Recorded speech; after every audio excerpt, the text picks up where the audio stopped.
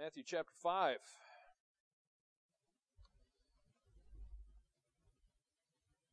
Here in Matthew chapter 5, we have the beginning of the Sermon on the Mount.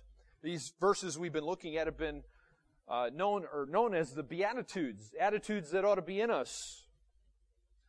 And they launch what has come to be regarded as the greatest sermon that's ever been preached by the greatest preacher who's ever lived.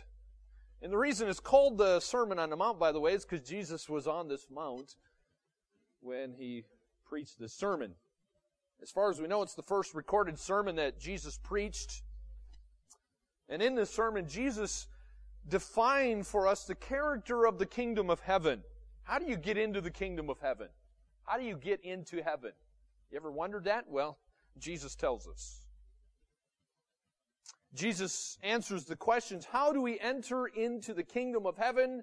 And what are the defining marks of true saving faith, as well as the marks of true godliness?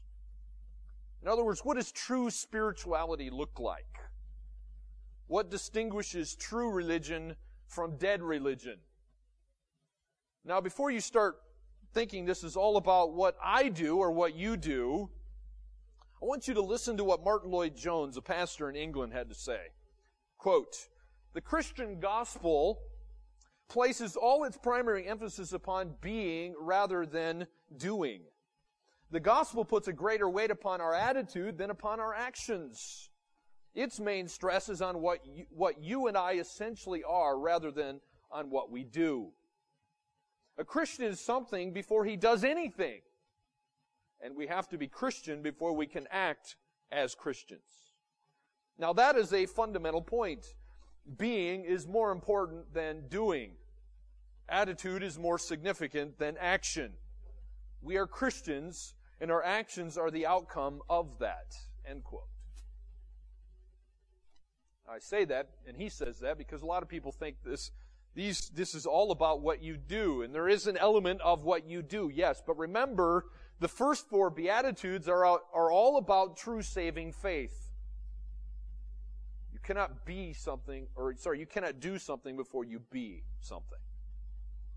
It's difficult to live in our world, isn't it? I don't know about you, but sometimes I look at men and women who live by worldly values, and it's hard not to be unaffected by what I see. How about you? You find it hard not to be unaffected by what you see? Sadly, we too often admire the world's so-called beautiful people. Their sophistication, their looks, pleasures, importance draw us. A lot of people love shows like Entertainment Tonight, and we love to look at the tabloids of what's going on with these so-called beautiful people. We appreciate the values which their lives express. Now that whole package of values is often appealing to us because we tend to associate those values with fulfillment. We think, well, that person's rich, or that person's beautiful, or that person's famous, or whatever, and they must be fulfilled. To be and to behave like the people you have status in our society becomes our dream. Too often we want to be like them. Well, in the Beatitudes, Jesus, he comes along and he just shatters worldly dreams and rejected worldly goals. He set up a whole new package of values for us here, didn't he? The new package that he's given us. He's proclaiming that in these you're going to find fulfillment. Not in the world's values, but in these values you will find blessedness, happiness, joy, fulfillment, satisfaction. Fulfillment, by the way, is not in pleasure, it's in longing. It's not in satisfaction, but in hunger. It's not in popularity, but in commitment to an unpopular cause. That's what Jesus says. It's not in competition, it's not in winning, but it's in helping others. That's what Jesus says. That's where you're going to find fulfillment and satisfaction. I'll remind you there is a progression in these Beatitudes. The first four stand together. The last four stand together. One Bible commentator put it this way, quote, on the screen. They deal entirely with inner principles, principles of the heart and the mind. They're concerned with the way we see ourselves before God. The last four are outward manifestations of those attitudes. Those who in poverty of spirit recognize their need of mercy are led to show mercy to others. Those who mourn over their sin are led to purity of heart. Those who are meek always seek to make peace. And those who hunger and thirst for righteousness are never unwilling to pay the price of being persecuted for righteousness' sake. End quote. So do you see how number 1 matches up with number 5? Number 2 matches up with number 6. 3 matches up with 7. 4 matches up with 8. Over the past several weeks, we've studied the 4 elements of true saving faith. Jesus has laid them out here for us in these first 4 beatitudes. And in case you've missed some of that, let me repeat them for you. Here's the 4 elements of true saving faith. Number 1 is humility. Number 2 is repentance. 3 is meekness. And number 4 is righteousness. Particularly Christ's righteousness. That's how you get into heaven. You cannot get into heaven through any other attitudes. Okay? A proud person does not get into heaven. People who do not repent of their sin do not get into heaven. Those who try to proclaim their own rights and do things their own way do not get into heaven. It's God's way and only His way. And without Christ's righteousness, you and I have no hope. So Lord willing, over the next few weeks, we're going to look at the last 4 Beatitudes. And here we're going to see how we are going to give evidence of Christian virtue in our lives. The person who has the first 4 attitudes in their life will evidence the last 4 attitudes in their life.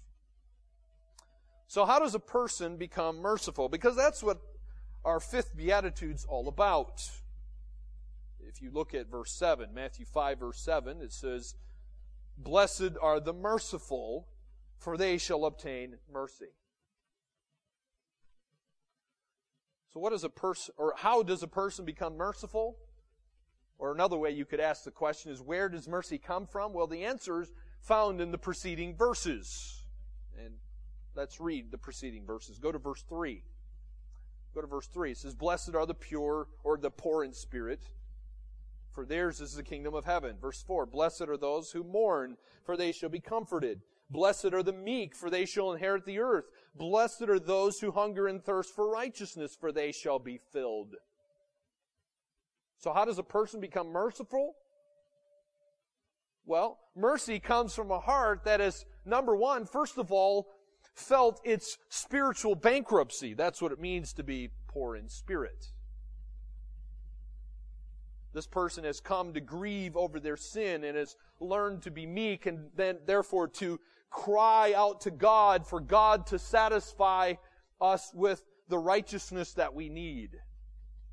This is the person who is going to become merciful. If I was to give you what this is in one word, it would be the word regeneration. Regeneration. Ultimately, mercy comes from God then, doesn't it? A person can't be saved without God, and a person's not going to be sanctified without God either. You're not going to live the right life before God without God's help. So the key to becoming a merciful person then is to become a broken person. You get the power to show mercy from the real feeling in your heart that you actually owe everything that you are and you have to God's mercy. That's the person who will be merciful. And so if you want to become a merciful person, it is absolutely essential then that we cultivate the correct view of God and of ourselves. The reality is every joy and virtue of our lives is owing to the undeserved mercy of God. Everything you are, everything you have, comes from God. So how does a person become merciful? Through God's enabling them. You can't be poor in spirit and meek and righteous and mourn over your sin without God doing that work in your heart. Number 2, what is mercy? Or another way you could ask it is, what does a merciful person look like? God says this merciful person will be blessed, going to be happy, fulfilled, and have the satisfaction. Well, what does that look like? Well, Thomas Watson defined it this way, and I'll explain it in a moment. But anyway, he said this, quote, "It is a melting disposition whereby we lay to heart the miseries of others and are ready on all occasions to be instrumental for their good." End quote. Say, if you didn't quite understand that, let me put it to you another way. Expositor's Bible Commentary says this, that mercy embraces both forgiveness for the guilty and compassion for the suffering and needy. End quote. Okay, do you see the two aspects there? The two aspects are, number one, if you want to be a merciful person, you're going to forgive those who are guilty. And then you're going to have compassion for those who are suffering and those who are in need. Let me give you an illustration, okay?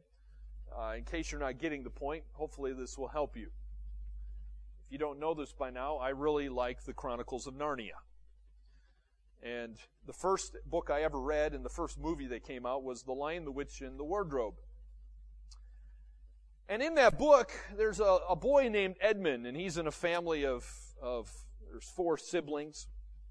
Anyway, Edmund goes into the wardrobe, which was the entrance into this world called Narnia.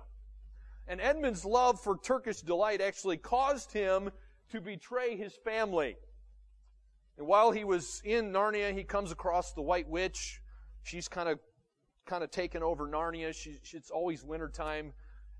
It's never summer, it's never spring, never autumn, it's always winter. And so Edmund comes into contact with the White Witch, and she puts her charm on, and Edmund asks for Turkish delight. Edmund's love for the Turkish delight actually caused him to end up betraying his family. The White Witch wanted Edmund's brothers and sisters. She wanted to kill them, and she purposely gave him that Turkish delight so to kind of trick him so that he would bring his brothers and sisters to Narnia so she could capture him and kill him.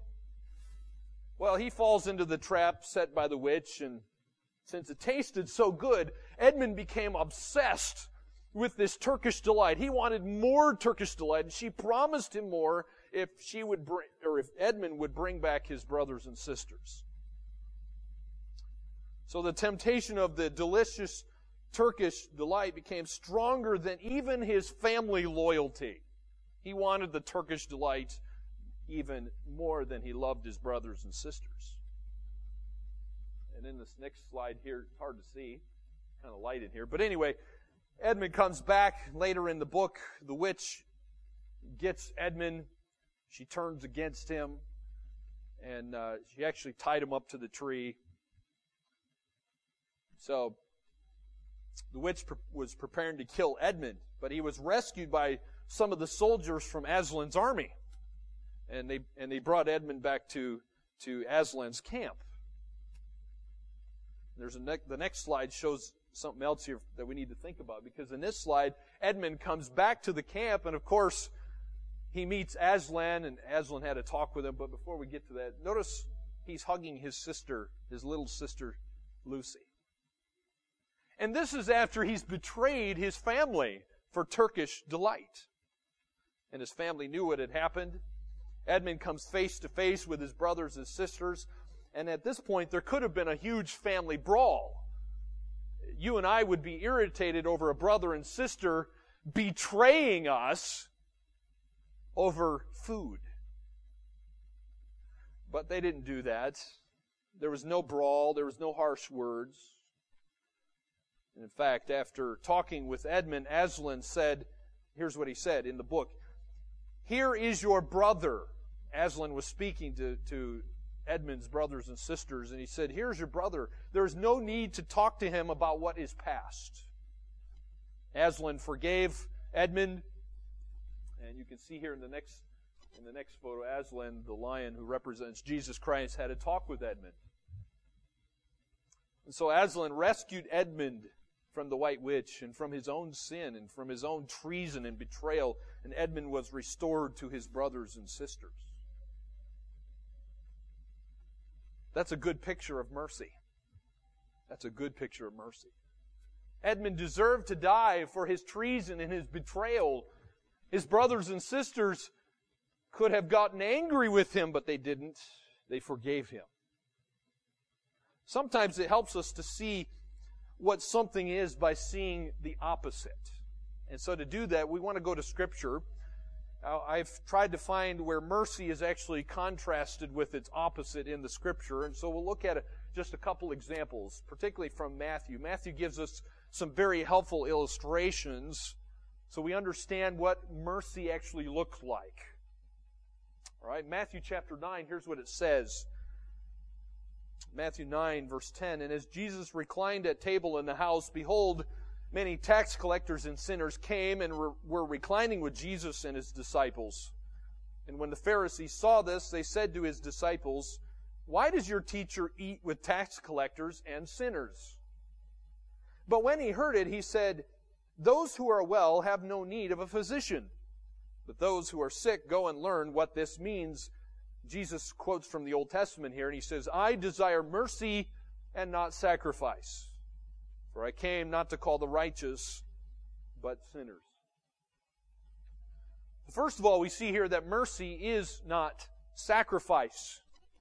Mercy is not sacrifice. In this illustration, the opposite of mercy is sacrifice. You say, "I don't get it." Well, let me explain it. All right.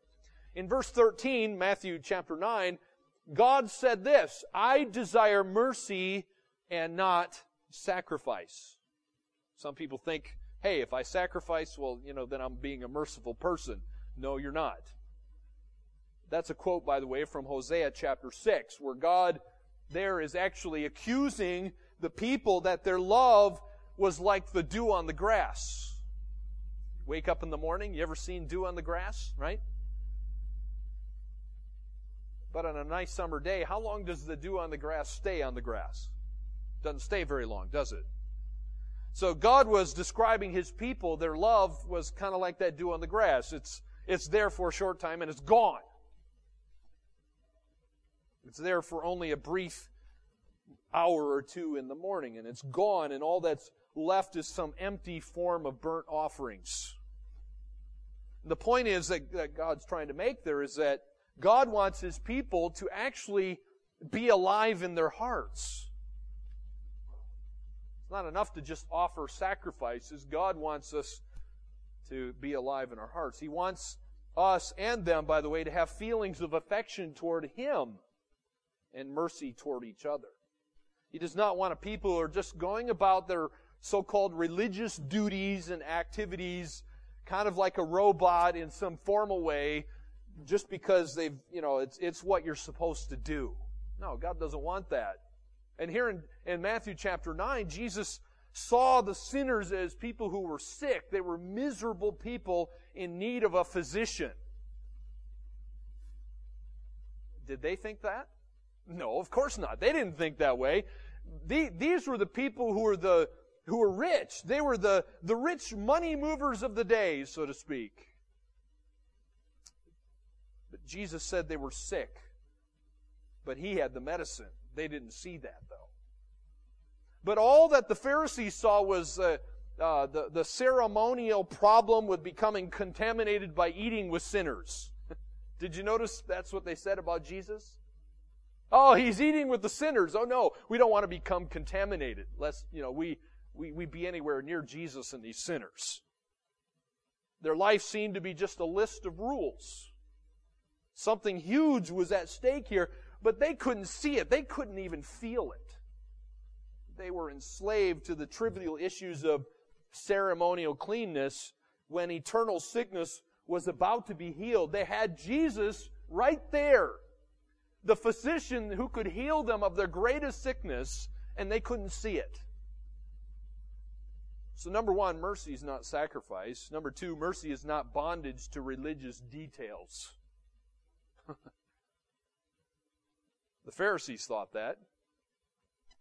They were in bondage to religious details, and Jesus had a lot to say about that. Look at Matthew chapter 23. Look what Jesus said. He said, "Woe to you, scribes and Pharisees, hypocrites! For you tithe mint and dill and cumin, and have neglected the weightier matters of the law." You say, well, what are those? Jesus said what the weightier matters of the law were. He said justice and mercy and faithfulness. These you ought to have done without neglecting the others, you blind guides, straining out a gnat and swallowing a camel. By the way, in case you missed the point, you know what a gnat is? That is a really small bug. That is a really small insect. You know, if you want to know what it is, just get on your bike and go down the road with your mouth open.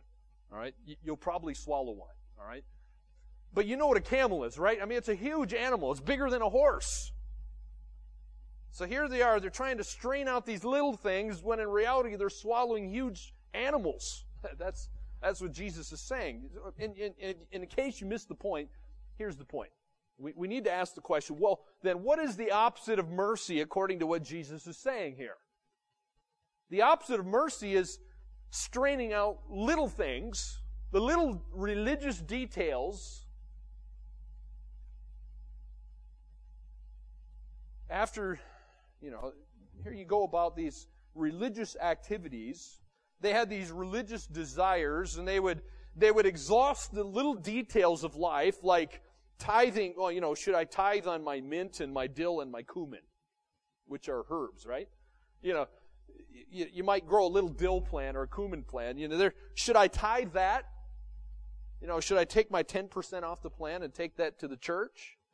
They're looking at all these little details, but they miss the bigger matters. And so the lesson we learn from Jesus is that a great obstacle and really an enemy to mercy is our preoccupation with the trifles of life. There's a bondage here. It's bondage to religious details. The bondage to triviality is the curse of the unmerciful. It's the curse of the unmerciful.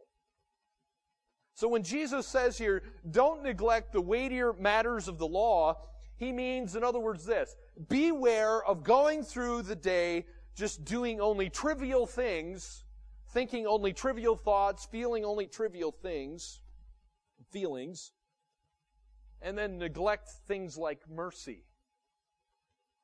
There's a warning for us here. We need reality checks on a regular basis then, don't we? We need something to kind of help readjust ourselves because we get caught up in this world and we tend to think like the world too much instead of the way God thinks. Reality checks are a good thing. And God's giving us a reality check here. The Lord wants us to kind of come and pinch ourselves. Punch ourselves in the leg, wake ourselves up. What's real here? Why do we need to do that? Because sometimes we can just park out in front of the television and make no plans for the weightier matters of mercy. I'm not saying it's wrong to watch TV, okay? That's not what I'm saying. But if that's all we do, we go through life and we're focused on little details like, well, what's on television or some other religious detail and forget something like mercy, then we've missed the point.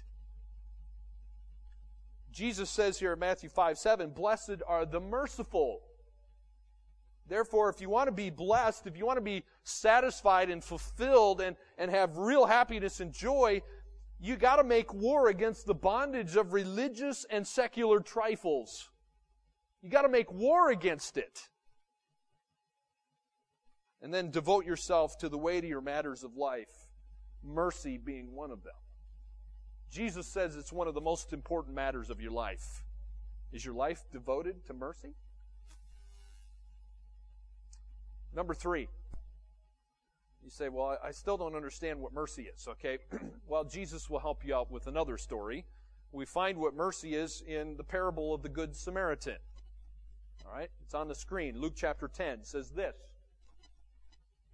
Behold, a lawyer stood up to put him to the test, saying, Teacher, what shall I do to inherit eternal life? He said to him, What is written in the law? How do you read it? And he answered, "You shall love the Lord your God with all your heart and with all your soul and with all your strength and with all your mind, and your neighbor as yourself." And he said to him, "You have answered correctly. Do this and you will live." But he, desiring to justify himself, said to Jesus, "And who is my neighbor?" Good question. Good question. But I doubt he had the right attitude in saying that. But anyway, what do we have here? We have this man, this lawyer, ask Jesus how a person should act who may expect to find mercy at the judgment day. How do you inherit eternal life? Great question. How do you get to heaven? And Jesus answered here that the people who will receive the mercy of eternal life are those who've loved God with all their hearts and who have loved their neighbors as themselves. The two greatest commands. Love God with all and love your neighbor as yourself. In other words, blessed are those who are merciful now to their neighbor, for they're going to receive mercy of eternal life in the life to come, in the future. Now, this is going to be even more obvious when we actually look at the parable. We haven't looked at the parable yet, because that's not the end of the story. All right? Jesus is about to tell who this lawyer's neighbor is. He's about to explain who is your neighbor. And in the process, we're going to learn something about mercy. What does it mean to be merciful? Well, look at these verses here. Luke chapter 10, verse 30. Jesus replied to the question, "Who is my neighbor?" Here's what he says. "A man was going down to Jerusalem, or from Jerusalem to Jericho, and he fell among robbers, who stripped him and beat him and departed, leaving him half dead.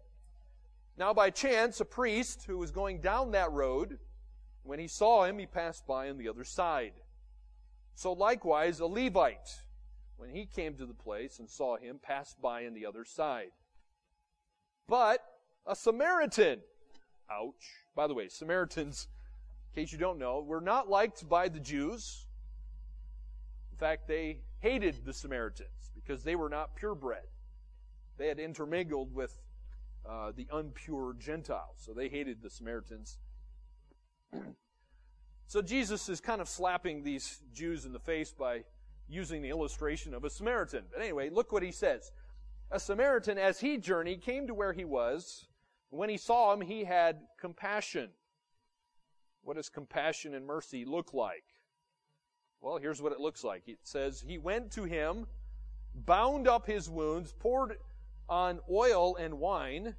Then he set him on his own animal and brought him to an inn and took care of him. And the next day he took out 2 denarii, which is 2 days' wages, okay? 2 days' wages. Gave them to the innkeeper, saying, 'Take care of him, and whatever more you spend, I will repay you when I come back.' Which of these 3 do you think proved to be a neighbor to the man who fell among the robbers?" He said, "The one who showed him mercy." Do you notice the word mercy? Jesus said to him, "You go and do likewise." Now, we don't have time to look at this parable in depth, but let me give you just 4 dimensions of mercy. Jesus mentioned the word mercy here, so that we're not just pulling things out, rabbits out of hat kind of thing here, but there, in this parable, it gives us 4 dimensions of mercy. If you want to put it this way, it's kind of like a photo. All right? We have a photo of mercy. If you want to get an idea of, what does mercy look like? Give me a photo of mercy. Here's a photo of mercy. Positive aspects of mercy. Number 1, mercy sees distress. You see that in verse 33. It sees distress. It says there that the Samaritan, as he was journeying, came to where he was and saw him. Mercy sees distress. Number 2, it responds internally with a heart of compassion or pity toward a person in distress. Unlike the other guys, they saw the guy who's laying down, he's been beaten up, he's been robbed. They see the guy and they walk by him. That's not mercy. Mercy responds with a heart of compassion and pity toward the person in distress. And number 3, it responds not only internally, but externally with a practical effort to relieve the distress. Someone who shows mercy does something toward the person in need. And in this case, what did he do? He bound him up, fixed his wounds, put something in his wounds to help heal the wounds, put him on his own beast, took him to a place where he could get some help, paid for someone to help him, and said, I'm coming back. And number 4, the 4th dimension of mercy is that it happens even when the person in distress is by religion and race an enemy. Just think about that for a moment. If you had a Muslim or a Hindu attack you, kill your mother-in-law and your mother and your husband or your wife and your children, burn your house down, what would be your attitude toward that Hindu or Muslim? That's the kind of people we're talking about here. We're talking about our enemies. But even though they're our enemies, we still should show love and compassion and pity and mercy toward these people who are our enemies. Even a Muslim and a Hindu who hate us and want to kill us. Here we have a Samaritan. And I love the way Jesus tells stories.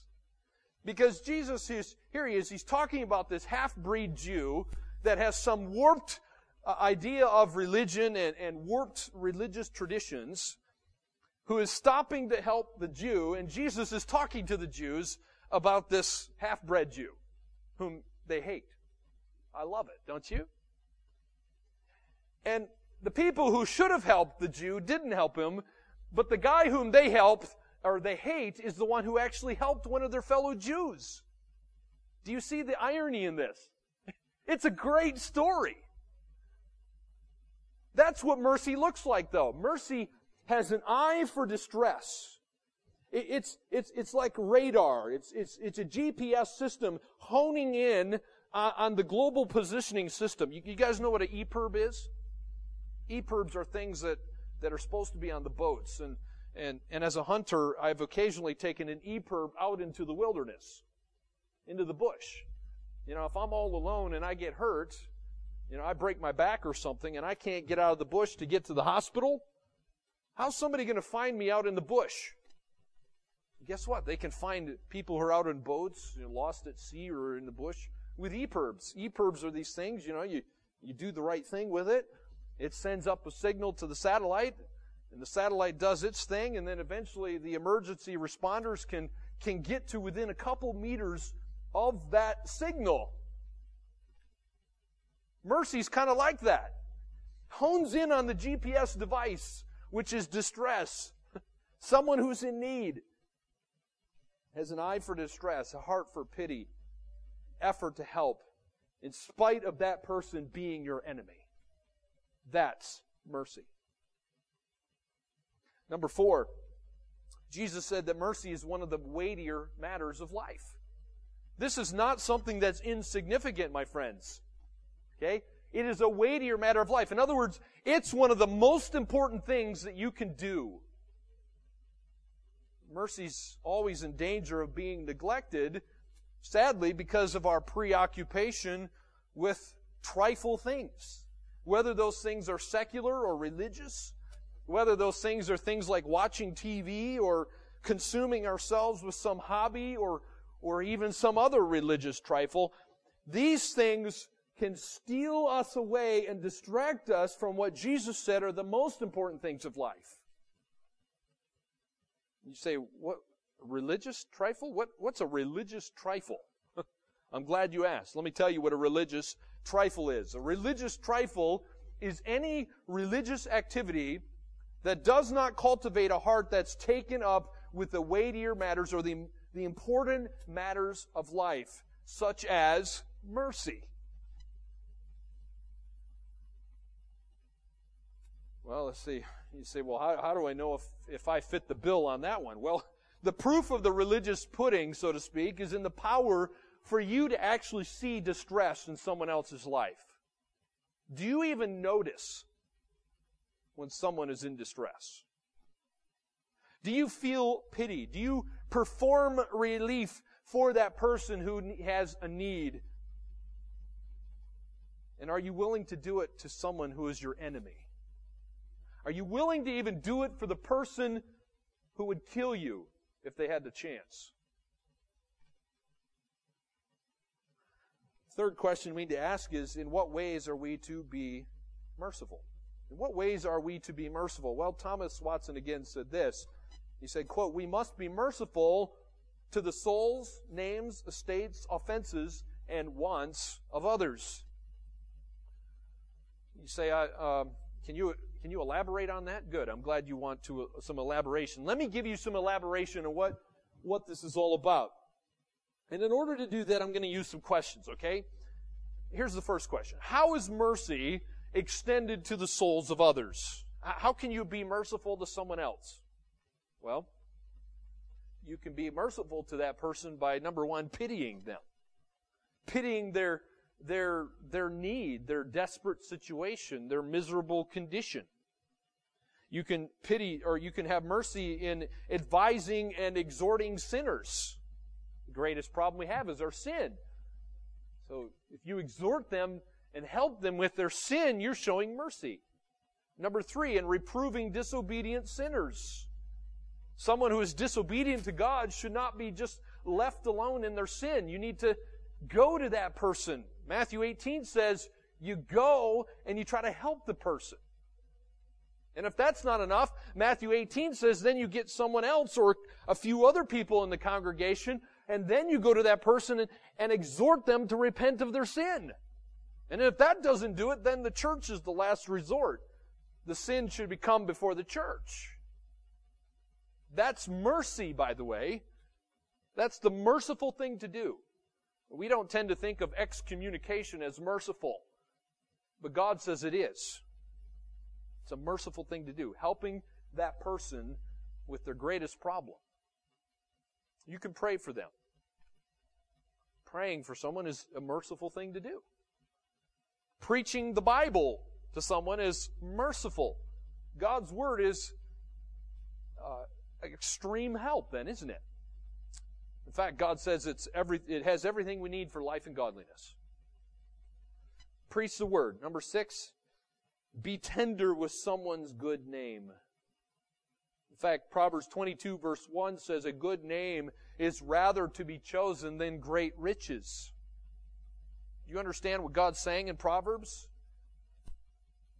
Your name is more important than being a billionaire.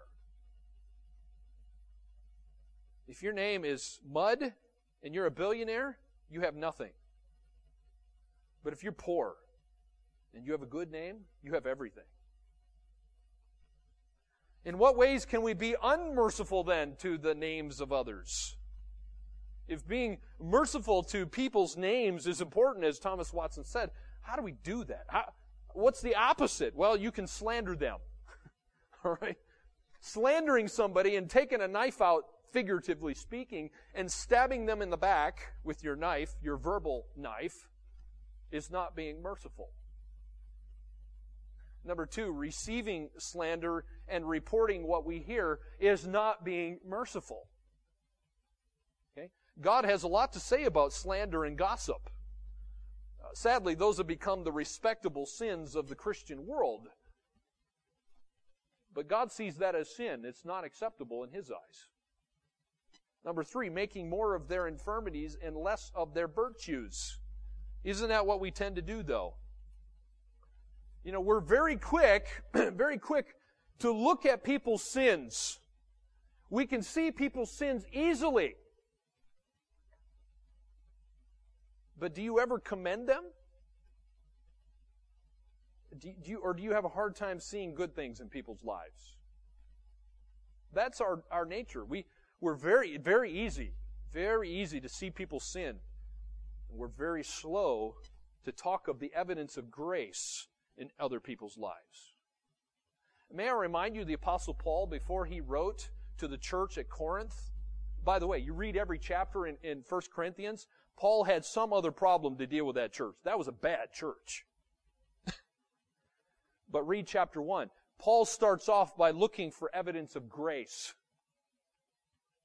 It's incumbent upon us to look for evidence of grace in people's lives.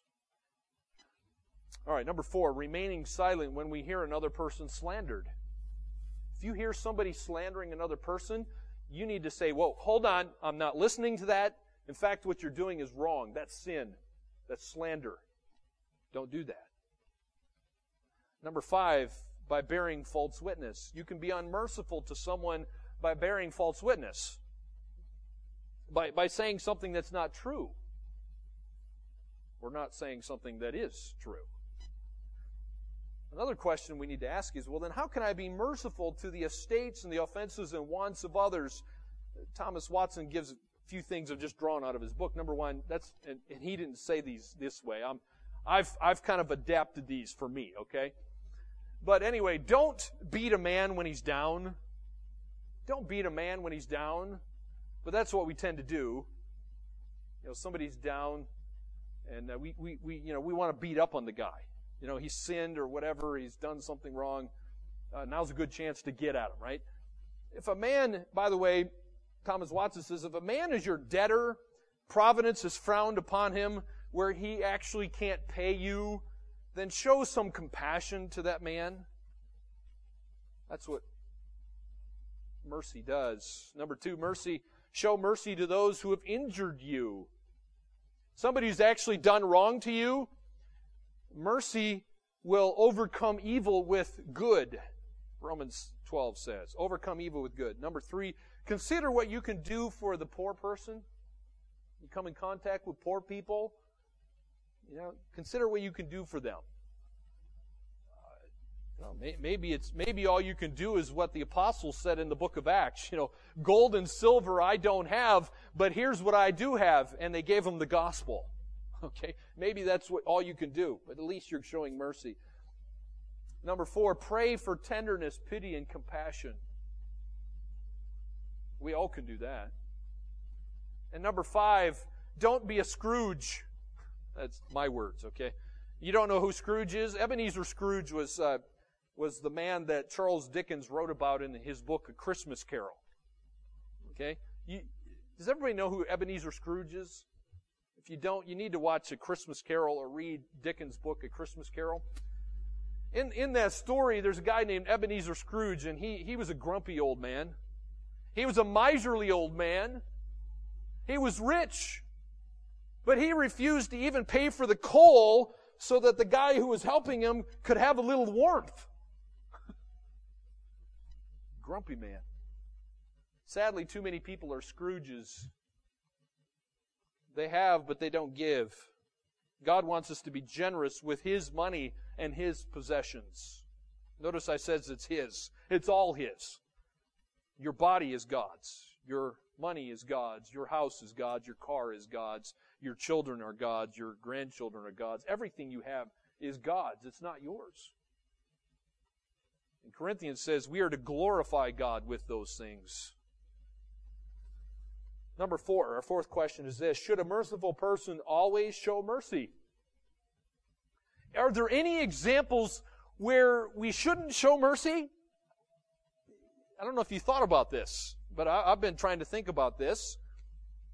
It's good for us to think about this because real life is complex, isn't it? Real life is very complex, particularly for Christian people who know the Bible. Particularly for Christians who are serious about God's Word and want to live out their faith in this sinful world that we live in. Just to give you a couple examples I've thought about. For example, can a Christian be consistently merciful and yet be a parent who actually spanks their child for being disobedient? Is that being merciful? Okay, if you don't have children, maybe that's not a good example for you. Let me give you a few others. Here's another question for you to think about. Can a Christian be consistently merciful and yet be an employer who pays good wages for excellent work but dismisses irresponsible employees who do poor quality work? Is that being merciful? Another example. Can a Christian be consistently merciful and be a member of Parliament who actually enacts laws that give stiff penalties for drunk driving and child abuse? Is that being merciful? Here's another one. Can a Christian be consistently merciful and be a church member who follows the biblical mandate for church discipline and excommunicate another member of the church who's living in unforsaken, unrepentant public sin? Is that being merciful? Well, in case you don't know the answer to those, let me kind of expand upon this. In case you didn't figure it out, all these different examples I've given you here are various spheres of our lives that we all deal with. All right? We got the sphere of the family, business, government, the church. And so my answer to the question here, should a merciful person always show mercy, is no. A merciful person should not always show mercy. In fact, what I'm going to try to show you here is there needs to be a mixture of justice and mercy in our lives. A mixture of justice and mercy. And in order to do that, we really need God's wisdom then, don't we? We need God's wisdom to know what to do in the various situations of our life. You know, in this situation, you might need to show justice. In another situation, you need to show mercy. Well, how do you know what to do? What do you do? You need God's wisdom.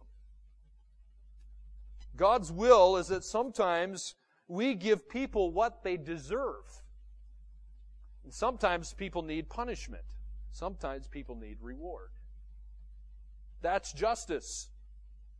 And God's will is that sometimes we're going to give people better than what they deserve. That's mercy.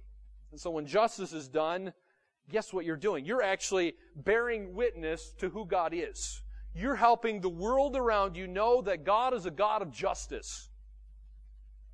And when you show mercy, you're bearing witness to the truth that God is a God of mercy.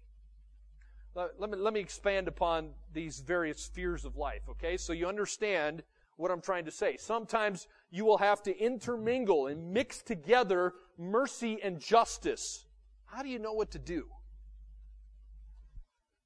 Well, in this situation here, the next picture, for example, if you're a parent, what does a biblical parent do?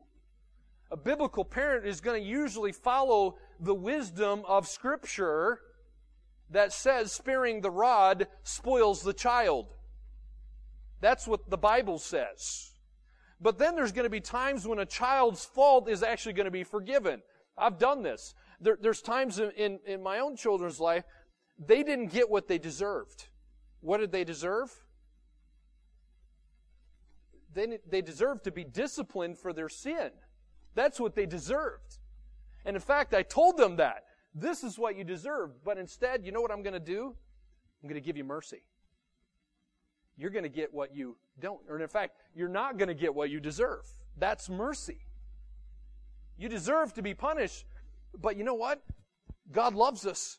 And sometimes He doesn't give us what we deserve. Parents need to do that sometime. Help their children to understand what is mercy. But then at other times, they need to give them what they deserve, which is discipline. How about a judge? Heaven forbid that any of you would ever be a judge one day, but if you were a biblical judge, usually a just judge is going to be impartial as he's giving out the sentence to the criminal. Notice I said a criminal, by the way. We're talking about somebody who's been convicted of a crime, all right? A just judge is going to put that guy away. Hopefully for a real long time. That's what he deserves. If the crime is serious. But there's going to be times when that biblical judge is going to show compassion for some greater good. How about an employer? Sometimes employers will pay good wages, fair wages. They're going to insist on good workmanship, and so they should. But sometimes there's going to be times when that Christian employer might pay more than the person actually deserves. That's mercy. Sometimes the employer might go the extra mile, so to speak, with an employee. That's mercy. And then the last example on the screen here is a biblical church member will call public sin in the church to account. Church members should exercise discipline and even exclusion from the fellowship. But when we do that, if we ever have to do that, remember the Bible calls us to be patient and loving toward the person who is unrepentant of their sin. So how can we know when to show mercy or justice? How can we know? The only thing I can say to you, because I have no hard and fast rules on this, I can't tell you, well, if you're in this situation, do this. If you're in this situation, do this. The Bible doesn't do that, okay? The only thing I can tell you is get as close to Jesus as you possibly can. Because here is the God of wisdom, the God who is just, the God who is merciful. Study Him, know Him well. That's all I can tell you, okay? There's no fixed rules. And by the way, I don't think that's an accident. I don't think it's an accident that you can't find the list of rules in the Bible.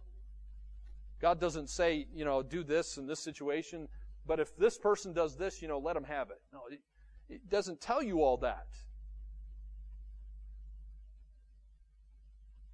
The Beatitudes, or this Beatitude says, blessed are the merciful. Well, how could Jesus have worded that beatitude? Well, Jesus could have said, well, blessed are those who know exactly when and how to show mercy in all circumstances. No, that's not what Jesus said. We got to be merciful people even when we're acting in severity as we are carrying out justice toward an individual. So if you're a merciful person, you know what? As a parent, if you're bringing justice, you still need to be a merciful person as you're bringing justice on your child or your grandchildren. The employer is going to show mercy to the employee who has failed, who needs to be fired. You can still show mercy as you fire that individual. Mercy is going to show through in all of those examples. The heart of mercy is going to show through, even when you have to bring justice. Number 5, what are the signs that I am merciful? How do you know if you're merciful? Well, as we think about this, let me give you some questions, okay? These questions will help you to know if you are merciful. Number 1, how do you feel when someone slanders you? How do you feel when somebody slanders you? Do you know what I mean by slander? Slander is when someone is talking bad about you and saying things that aren't true. That hurts, doesn't it? By the way, it even could be true, but maybe they're kind of twisting things. None of us likes that. Okay, that hurts. Well, how do you feel? Do you feel sorry for yourself? Do you feel sorry for yourself when someone's saying bad things about you to other people? Well, if you feel sorry for yourself, your problem is you're too sensitive. Okay? You're too sensitive. Well, some people get mad, don't they? Somebody said something nasty about me. I didn't like that, so I'm going to get mad. Well, then your problem is you're proud. You're proud. If you get angry, you're proud. You're not poor in spirit. But do you have a concern for the person who is slandering you? Do you have a concern for that person who's slandering you? Then, if you do, then that's a merciful attitude. Martin Lloyd-Jones said this, quote on the screen, "Does it not follow inevitably that if I have seen and experienced all of the first 4 Beatitudes, that my attitude towards everybody else must be completely and entirely changed? If all that is true of me, I no longer see men as I used to see them. I see them now with a Christian eye. I see them as the dupes and the victims and the slaves of sin and Satan and of the way of the world. Because of that, of course, I can be and must be merciful with respect to them. I differentiate between the sinner and his sin. I see everybody who is in a state of sin as one who is to be pitied." End quote. Is that how you view people, even when they're slandering you? Well, you say, okay, well, what do you say when somebody slanders you? Okay? How you actually respond to somebody slandering you and stabbing you in the back reveals a lot about you, doesn't it? For example, do you attack with harsh words? Somebody says something nasty about you to other people. One of our natural tendencies is to come back and say, "Oh yeah? Well, I got some nasty things to say about you." And we just let it loose. Well, if we do that, our problem is we're not meek. Meek person has power under control. Do you defend yourself? Somebody slanders you, stabs you in the back. Is your immediate response to start defending yourself? Say, "Oh man, that's not true." Well, then you're not humble. You're not poor in spirit. Another way we could respond is to just laugh. We hear somebody saying bad things about us behind our back, we just laugh. Well, then you're not broken over that person's condition. The proper way to respond is to do nothing. Somebody slanders you, the proper thing is to say nothing. That's what Jesus did. People slandered Jesus, particularly when he was on trial. Remember, he was on trial? People were saying these false witnesses brought against him. Pilate wanted him to say something, but Jesus said nothing. Didn't even defend himself. That's a good example, isn't it? Well, what do you do when somebody hurts you? Okay? What you do is going to show whether or not you're a merciful person, right? Do you seek revenge? Oh man, this person's done something nasty to me. I'm going to get them back. That's revenge. And if that's your attitude, then you're not meek and you're not merciful. Do you want to punch and push and throw a fit? Is that what you want to do? Then you're not a broken person. You're not mourning. How about nothing? What do you want to do? Nothing? Well, then you have control, but you're still not merciful, okay? Just to do nothing is not enough. Mercy actually does something.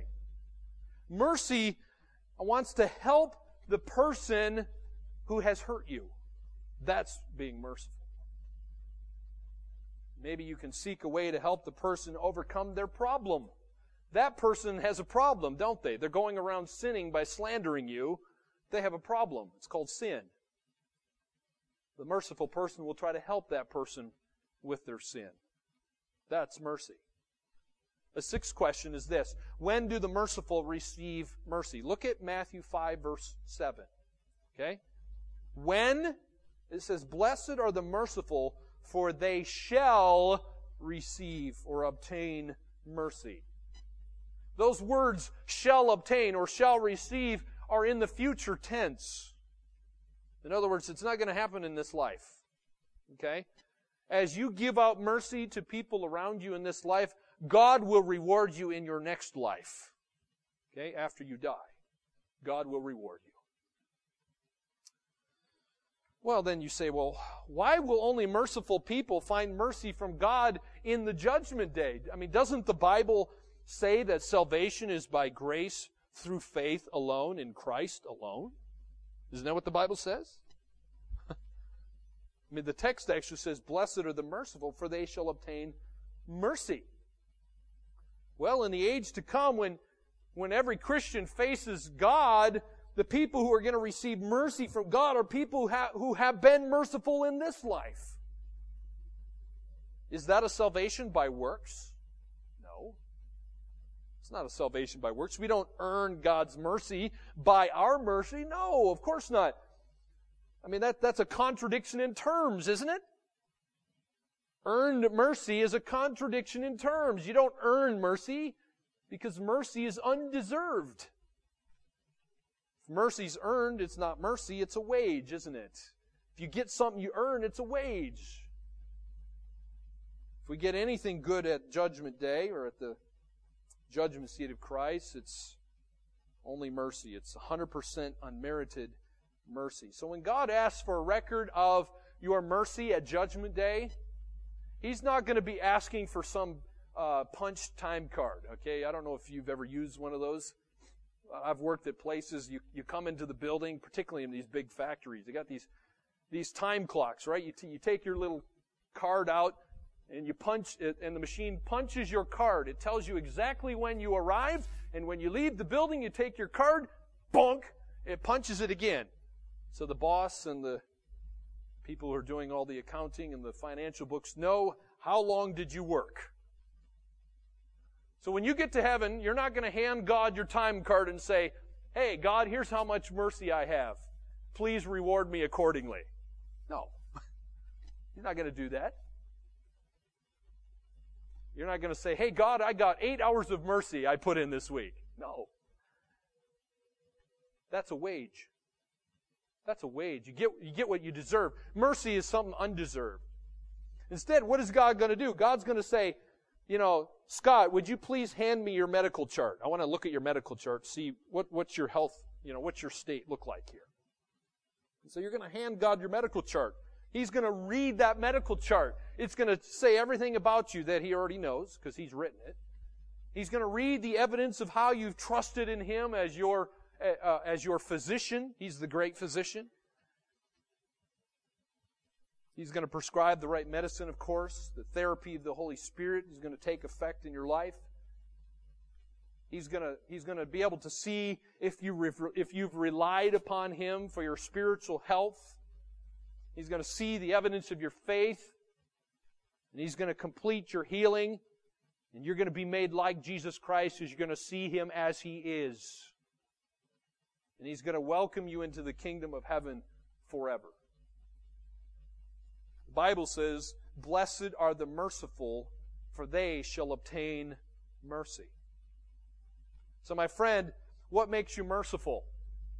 What makes you merciful? Please understand this. It's the grace of God that makes you merciful. It's unmerited. So it actually comes to this. If you're not merciful, guess what? There is only one explanation if you are not a merciful person. You have never understood the grace of God and the mercy of God. That means you're outside Jesus Christ. It means you are still in your sins and that your sins are unforgiven and you're on your way to hell. Can I be any more blunt? I don't want to beat around the bush because this is a matter of your eternal destiny. I will not beat around the bush on such an important matter. Okay? If you're not a merciful person, then you're not in the kingdom of heaven. So I'm pleading with you to examine your heart to see if you are really in the kingdom of heaven or not. Well then, if you're a Christian, let me ask you this. Are you merciful? How often are you merciful? Are you sorry for every sinner, even though that sinner has offended you? Do you care about that person's condition, even after they've slandered you and gossiped about you and maybe even stolen from you or done something other nasty to you? Do you have pity upon people who are actually victims of this world? You have pity upon those people. Do you have pity upon the people whose evidence that the devil is attacking them, their own indwelling sin is wreaking havoc in their life? Do you pity those people? If this attitude of mercy is not always evident in your life, then guess what you need to do, my friend? You need to repent. I need to repent. I don't always show mercy. That's a problem. That's a sin. I need to repent when I don't show mercy toward people who need to have mercy shown toward them. So for you, my non-Christian friend, you need to become a Christian. You're not in the kingdom of heaven.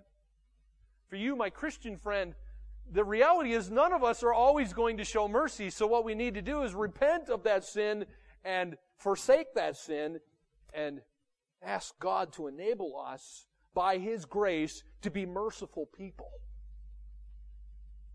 May God help us. Okay. May God make us merciful.